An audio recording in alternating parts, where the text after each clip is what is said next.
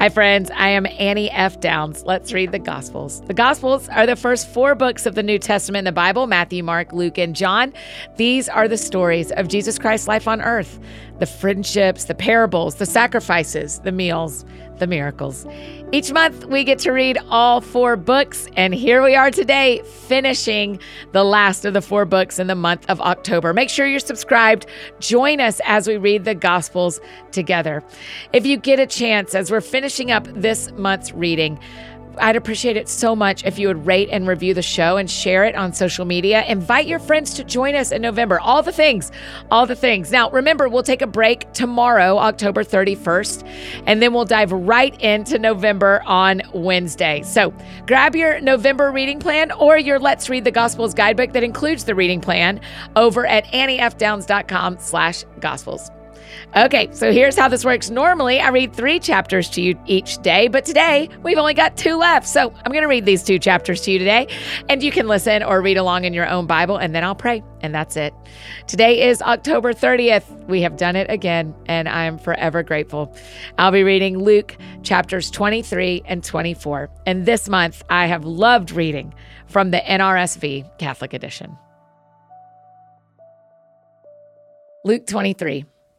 Then the assembly rose as a body and brought Jesus before Pilate. They began to accuse him, saying, "We found this man perverting our nation, forbidding us to pay taxes to the emperor, and saying that he himself is the Messiah, a king." Then Pilate asked him, "Are you the king of the Jews?" He answered, "You say so." Then Pilate said to the chief priests and the crowds, "I find no basis for an accusation against this man." But they were insistent and said, "He stirs up the people by teaching throughout all of Judea, from Galilee where he began, even to this place." When Pilate heard this, he asked whether the man was a Galilean. And when he learned that he was under Herod's jurisdiction, he sent him off to Herod, who was himself in Jerusalem at that time. When Herod saw Jesus, he was very glad, for he had been wanting to see him for a long time because he had heard about him and was hoping to see him perform some sign. He questioned him at some length, but Jesus gave him no answer. The chief priests and the scribes stood by, vehemently accusing him. Even Herod, with his soldiers, treated him with contempt and mocked him. Then he put an elegant robe on him and sent him back to Pilate. That same day, Herod and Pilate became friends with each other. Before this, they had been enemies. Pilate then called together the chief priests, the leaders, and the people, and said to them, "You brought me this man as one who was perverting the people, and here I have examined him in your presence and have not found this man guilty of any of your charges against him. Neither has Herod, for he sent him back to us. Indeed, he has done nothing to deserve death. I will therefore have him flogged and release him." Then they all shouted out together, "Away with this fellow! Release Barabbas for us!" This was a man who had been put in prison for an insurrection that had taken place in the city and for murder. Pilate, wanting to release Jesus, addressed them again, but they kept shouting, "Crucify, crucify him." A third time he said to them, "Why? What evil has he done? I have found in him no ground for the sentence of death. I will therefore have him flogged and then release him." But they kept urgently demanding with loud shouts that he should be crucified, and their voices prevailed. So Pilate gave his verdict that their demands should be granted. He released the man they asked for, the one who had been put in prison for insurrection and murder, and he handed Jesus over as they wished. As they led him away, they seized a man, Simon of Cyrene, who was coming from the country, and they laid the cross on him and made him carry it behind Jesus. A great number of the people followed him, and among them were women who were beating their breasts and wailing for him. But Jesus turned to them and said, "Daughters of Jerusalem, do not weep for me, but weep for yourselves and for your children. For the days are surely coming when they will say, 'Blessed are the barren, and the wombs that never bore, and the breasts that never nursed.' Then they will begin to say to the mountains, 'Fall on us,' and to the hills, 'Cover us.' For if they do this when the wood is green, what will happen when it is dry?" 2 others also, who were criminals, were led away to be put to death with him. When they came to the place that is called the Skull, they crucified Jesus there with the criminals, one on his right and one on his left. Then Jesus said, "Father, forgive them, for they do not know what they are doing." And they cast lots to divide his clothing. And the people stood by watching.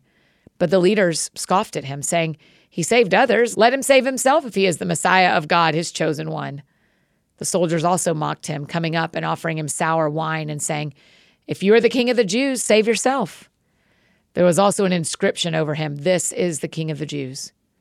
One of the criminals who were hanged there kept deriding him and saying, "Are you not the Messiah? Save yourself and us."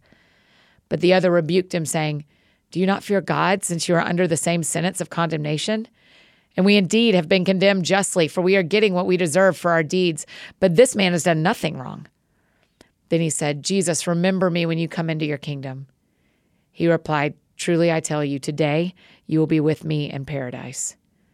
It was now about noon, and darkness came over the whole land until 3 p.m, while the sun's light failed, and the curtain of the temple was torn in two. Then Jesus, crying with a loud voice, said, "Father, into your hands I commend my spirit." Having said this, he breathed his last.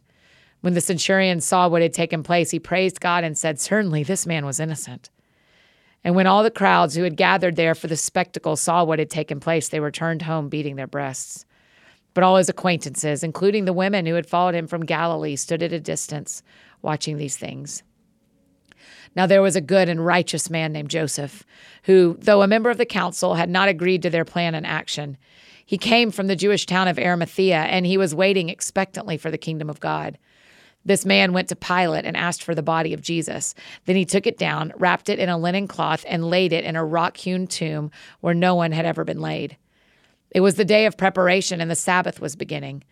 The women who had come with him from Galilee followed, and they saw the tomb and how his body was laid. Then they returned and prepared spices and ointments. On the Sabbath they rested according to the commandment. Luke 24. But on the first day of the week, at early dawn, they came to the tomb, taking the spices that they had prepared. They found the stone rolled away from the tomb, but when they went in, they did not find the body. While they were perplexed about this, suddenly 2 men in dazzling clothes stood beside them. The women were terrified and bowed their faces to the ground, but the men said to them, "Why do you look for the living among the dead? He is not here, but has risen. Remember how he told you while he was still in Galilee that the Son of Man must be handed over to sinners and be crucified and on the third day rise again." Then they remembered his words, and returning from the tomb, they told all this to the 11 and to all the rest. Now it was Mary Magdalene, Joanna, Mary, the mother of James, and the other women with them who told this to the apostles. But these words seemed to them an idle tale, and they did not believe them. But Peter got up and ran to the tomb. Stooping and looking in, he saw the linen cloths by themselves. Then he went home amazed at what had happened. Now on that same day, 2 of them were going to a village called Emmaus, about 7 miles from Jerusalem, and talking with each other about all these things that had happened. While they were talking and discussing, Jesus himself came near and went with them, but their eyes were kept from recognizing him. And he said to them, "What are you discussing with each other while you walk along?" They stood still, looking sad. Then one of them, whose name was Cleopas, answered him, "Are you the only stranger in Jerusalem who does not know the things that have taken place there in these days?" He asked them, "What things?" They replied, "The things about Jesus of Nazareth, who was a prophet, mighty in deed and word before God and all the people, and how our chief priests and leaders handed him over to be condemned to death and crucified him. But we had hoped that he was the one to redeem Israel. Yes, and besides all this, it is now the 3rd day since these things took place. Moreover, some women of our group astounded us. They were at the tomb early this morning, and when they did not find his body there, they came back and told us that they had indeed seen a vision of angels who said that he was alive. Some of those who were with us went to the tomb and found it, just as the women had said, but they did not see him." Then he said to them, "Oh, how foolish you are, and how slow of heart to believe all that the prophets have declared. Was it not necessary that the Messiah should suffer these things and then enter into his glory?" Then, beginning with Moses and all the prophets, he interpreted to them the things about himself in all the scriptures. As they came near the village to which they were going, he walked ahead as if he were going on, but they urged him strongly, saying, "Stay with us, because it is almost evening, and the day is now nearly over." So he went in to stay with them. When he was at the table with them, he took bread, blessed and broke it, and gave it to them. Then their eyes were opened, and they recognized him, and he vanished from their sight. They said to each other, "Were not our hearts burning within us while he was talking to us on the road, while he was opening the scriptures to us?" That same hour they got up and returned to Jerusalem, and they found the 11 and their companions gathered together. They were saying, "The Lord has risen indeed, and he has appeared to Simon." Then they told what had happened on the road and how he had been made known to them in the breaking of the bread. While they were talking about this, Jesus himself stood among them and said to them, "Peace be with you." They were startled and terrified and thought that they were seeing a ghost. He said to them, "Why are you frightened, and why do doubts arise in your hearts? Look at my hands and my feet. See that it is I myself. touch me and see. For a ghost does not have flesh and bones as you see that I have. And when he had said this, he showed them his hands and his feet. While in their joy they were disbelieving and still wondering, he said to them, have you anything here to eat? They gave him a piece of broiled fish, and he took it and ate it in their presence. He said to them, these are my words that I spoke to you while I was still with you, that everything written about me in the law of Moses, the prophets, and the Psalms must be fulfilled. Then he opened their minds to understand the scriptures, and he said to them, thus it is written that the Messiah is to suffer and to rise from the dead on the third day, and that repentance and forgiveness of sins is to be proclaimed in his name to all nations beginning from Jerusalem. You are witnesses of these things. And see, I am sending upon you what my Father promised, so stay here in the city until you have been clothed with power from on high. Then he led them out as far as Bethany, and lifting up his hands, he blessed them. While he was blessing them, he withdrew from them and was carried up into heaven. And they worshipped him and returned to Jerusalem with great joy. And they were continually in the temple blessing God. That is Luke 23 and 24 in the NRSV Catholic edition. Let's pray together. Jesus, I find myself thanking you again, like we did yesterday, thanking you for your life, death, and resurrection. Thank you that the story doesn't end with a tomb, that it keeps going, that we have this unfair advantage compared to your disciples. And we actually have this unfair advantage that we knew how the story was going to go. And we get to read all the pages instead of suffering through that Saturday. So thank you for that. And also in all of our lives where we feel like we're on the Saturday, where we don't understand what just happened and we have no idea how you're going to resurrect anything tomorrow. We just ask you to be near to us. Be near to us. God, thank you for the Gospels. Thank you that we got to read this again for the month of October. Thank you for the NRSV and the NRSV Catholic edition and the ways the Gospels are the same for all of us who call Jesus our Lord. We are grateful for our Protestant brothers and sisters. We are grateful for our Catholic brothers and sisters. We just thank you, Jesus, that you love everyone. Yeah, I'm just really thankful. I'm thankful that your word says if we seek you, we'll find you when we seek you with our whole hearts.